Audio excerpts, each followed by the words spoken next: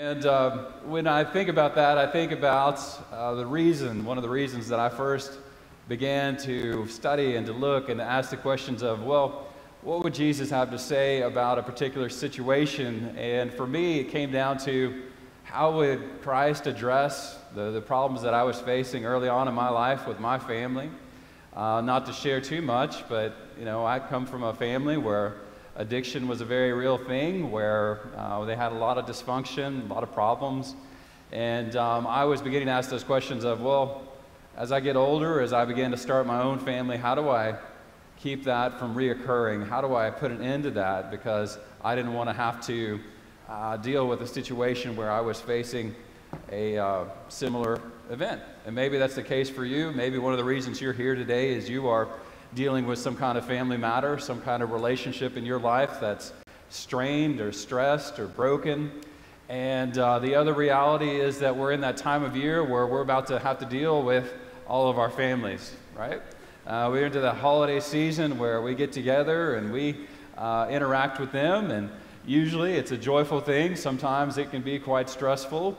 And so I like to pause this time of year, and this week and next we'll look at that question of, well, how do we even begin to speak with them, those people that we have problems with, or how do we deal with conflict or anger or whatever the case might be, some painful part of our past, because the beauty and the wonder of the gospel is that Jesus Christ is able to heal all things, fix all things, mend all things, bring restoration to even the most broken and devastated relationships in our lives.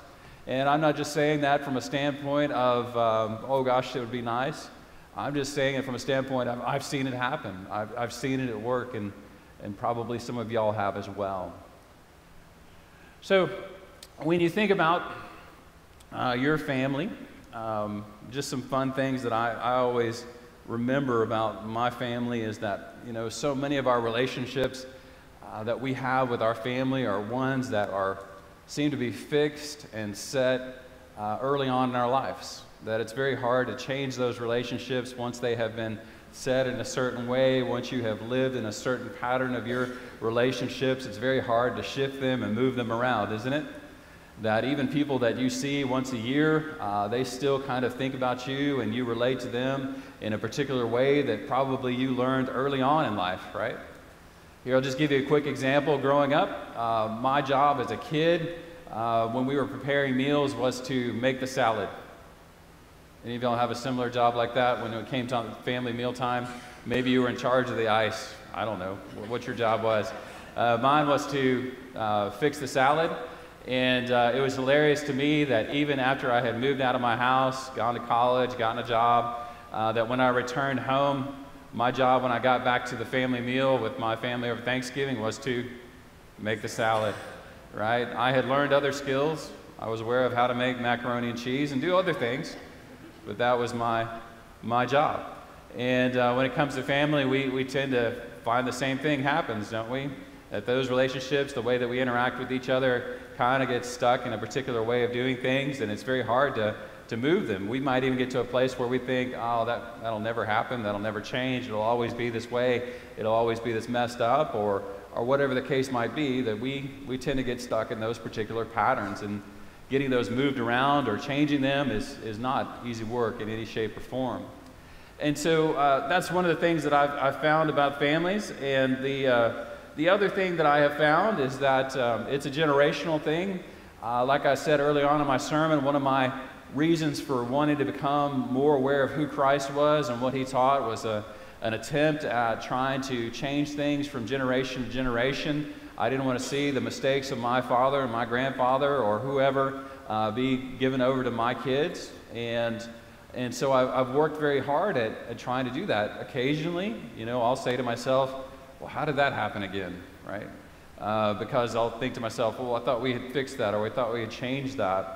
And that we have that reality of, there's things that we do that our kids are going to learn whether we teach them or not. Yesterday I was talking with my wife, and we were discussing one of the decorations we're going to add to our kitchen. And I said, well, what about a chalkboard? Maybe we could add a chalkboard. We could do inspirational things. We could add the weekly menu. We could draw pictures, whatever the case might be. Could we just maybe do that? And she said, well, that seems like a good idea. Let's do that. And she said, but be warned, Rick, be warned that sooner or later, one of your children is going to write something silly on the board. And that more than just silly, it'll probably be snarky or sarcastic and probably borderline inappropriate. And she said, and remember, Rick, they did not get that from me. Right? And so we do have to recognize and say, things are hard because they get rooted early on, and that it's very hard to change the course of our family if they're headed in a particular direction, right? Once things are set, once they're moving in a particular way, it's very hard for us to move or change those things. And so what I wanted to address was, well, how do you fix that? How do you change that? And like I said, I looked early on at the teachings of Jesus, and man, he gives a master course in Matthew chapter 5 through 7 on the Sermon on the Mount, and he lays it out for you, and he says, this is how you can see the world change and move, and how you can begin to be a part of what God is doing in the world. And you know it as a Sermon on the Mount, and he talks about, he says, you can be a city on a hill, you're going to be the light and the salt of the earth. And then he goes on and he says, and here's how you'll do it. When somebody offends you, you need to forgive them. When somebody is being aggressive with you, you need to find peaceful measures and ways to deal with them. He says that if somebody is in need, then by all means help them if you can. And he just lays for us out this beautiful plan, this wonderful plan of how to change the world around us. And if you pay careful attention, and if you look at it, you begin to see that Jesus is not only a masterful teacher, but he is a genius, because all those teachings and all those words, they're geared to doing one thing, and that's what? Changing our hearts in the way that you and I live. That rather than going out and saying, you have a plank in your eye, what does Jesus say? Look at the we'll switch that around. Rather than looking at the log in other people's eyes, you say, okay, I'm going to get it right one of these days. We'll walk over here. I'm better over here. Rather than looking at the speck in your neighbor's eye, you remove the log from your own.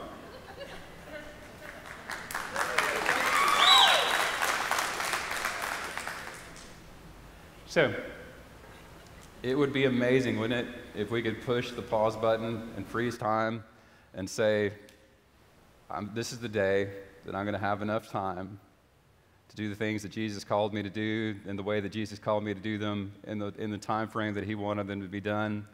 But the reality is, it's like that Viewmaster movie where things are just moving along. It's like being in a canoe. You can't really stop the river from moving you forward. You can only direct it or aim it in a particular way. And the passage that I want to share with you may seem like a weird one to pick, but it is so wonderful because it happens in time. Right before the passage I'm about to read for you, Jesus feeds the thousands of people with just a couple loaves of bread and fish. And then right after this passage, Jesus meets his disciples in the midst of a storm. And I don't know about you, but I kind of think about life in that way. I look back on my life and I say, God has done the amazing, done the miraculous, done the things that I never thought possible. And yet I also look forward and ask the questions of, well, what's next? What's looming? What's coming my way, right? And in the midst of that, in between, Jesus does something that's crucial to how you and I live our lives. And in Matthew chapter 14, verse 22, he says, right then, Jesus made the disciples get into the boat and go ahead to the other side of the lake while he dismissed the crowds. When he sent them away, he went up onto the mountain by himself to pray. Evening came and he was alone. And so when we see in the meantime, in the time between him rejoicing and celebrating what God has done and looking forward to what is next, where does Jesus spend his time? He prays, right? And if you want to argue with me about who Jesus was, one thing you can't deny is the fact that he was a person that took his prayer life very seriously. When he was going to pick his disciples, he prayed about it. When he was going to heal or to help, he prayed about those things as well. He talked to God about what was going on. He sought God out. He looked for what God was doing. And he said, I don't do anything apart from what I see God doing. He had that deep connection, that deep prayer life. And I think it's remarkable that when you look at the disciples, what were the things that they specifically asked Jesus for or asked him to do? One of the things they specifically said was, Lord, teach us to pray. And it makes me think that there was something so profound about Jesus' prayer life and so amazing about his prayer life that they just had to know. They had to say, how do we do this? How do we become a part of this? And you think about what happens next. You know, they're in the storm, and Jesus, what cracks me up most about that particular passage is that Jesus knows what's about to happen, you know, and he sends them out into the storm, and he says, y'all are going to face something. I'm going to go pray. And then while they're in the midst of it, and they're scared and they're afraid, Jesus walks out to them, and he calls them, and Peter steps out of the boat, you know, and y'all probably know the rest of the story. But just to take a moment and say, you know, if you desire to see God at work, if you desire to see the world change, and you're like me and you say, man, it's got to get better, things have got to improve in our world, then what I want to convince you of is that it all begins with how you pray and how you practice that prayer life. And I want to go ahead and just assume that many of you do not pray on a regular basis, that it's not something that you practice. Many times people really even struggle with the idea of what would that look like? You know, how would you even begin to pray in the way that Jesus taught his disciples to pray? And like I said, Jesus gives a master class on it in Matthew chapter 6, and he says, don't pray like the hypocrites. He's saying, you know, your prayer life is something that you do so that you can communicate with God. It's not a matter of doing it so that you can impress other people or that you can do it in a showy way that other people will think, they are so holy, right? But rather that it's something that's supposed to give you the opportunity to talk and to be with God. And if you're beginning prayer, if you're just starting out, it may seem like kind of a silly enterprise, like something that you're not really sure what to do about it. It may be that you pray, you know, maybe you begin with the Lord's Prayer and you work your way through the prayer and then you say, okay, what's next? And nothing really happens. And what I want to encourage you to do is just to stay in that habit, whether it be early in the morning before your kids are up, or maybe late at night after everybody has gone to sleep, or maybe it's just the fact that you be like one of my friends, and the only place that she could ever pray, because she had 3 little kids, was in her bathroom. And it was the only room in the house that had a good lock, right? And she would go and she would pray there, you know. Whatever the case might be, to have a daily place that you go and you seek God out and you pray and you talk to God about what's going on in your life and see how things are going with God and listen for God's voice. Why do you got to get away? Why is it that it's so important to step away from other people? It's so that you can begin to understand what God's voice sounds like in your life. You think about your parents or your kids, you know, you could pick their voice out of a crowd, no problem. And what you're trying to develop each and every day in your prayer life is being able to say, okay, that's what God sounds like. When you read the scriptures and you're just like, that's what Christ would say in this moment, in this time, so that you can hear it in the midst of your life as time goes on and you can hear what God has to say to you. And let it be a regular thing. One of the things I think about with prayer and having a regular time, if you have kids that are no longer in your household, I'll give you a great tip about how to get them to call you. That seems to be a common problem. How do you get your kids to call you? And I'll give you how my dad successfully gets me to call him about once a week. He sends me an agenda, right?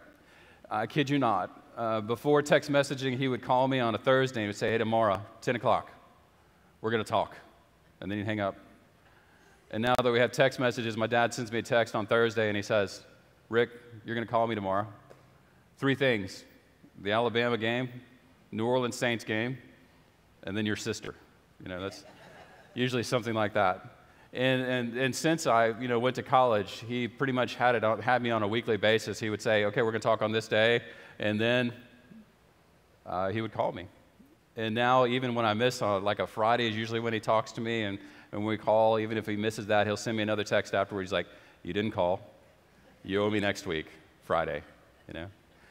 And what it does is that there's sometimes, just like your prayer life, there's going to be times where you don't have a lot to talk about. And there's going to be times where your conversation with God is rich and powerful and amazing. But the main thing is to set up that time, that space on a daily basis where you can make room for God. To put it in another way, there was a guy in East Texas about 20 years ago. and he won the Publishers Clearinghouse. Y'all know about that? It's like hitting the lotto. We made millions of dollars. And you know how he successfully won it? He sent back the form and entered the game, right? And when we think about our prayer life, I think it's a similar thing, that if we're not taking time to spend with God, to give God the opportunity to speak into our lives, then we really can't really expect that much, right? And like I said, it can be amazing. Sometimes we don't really get a whole lot out of our prayer time, but the main thing is to be there with God and to listen for what he has to say to us.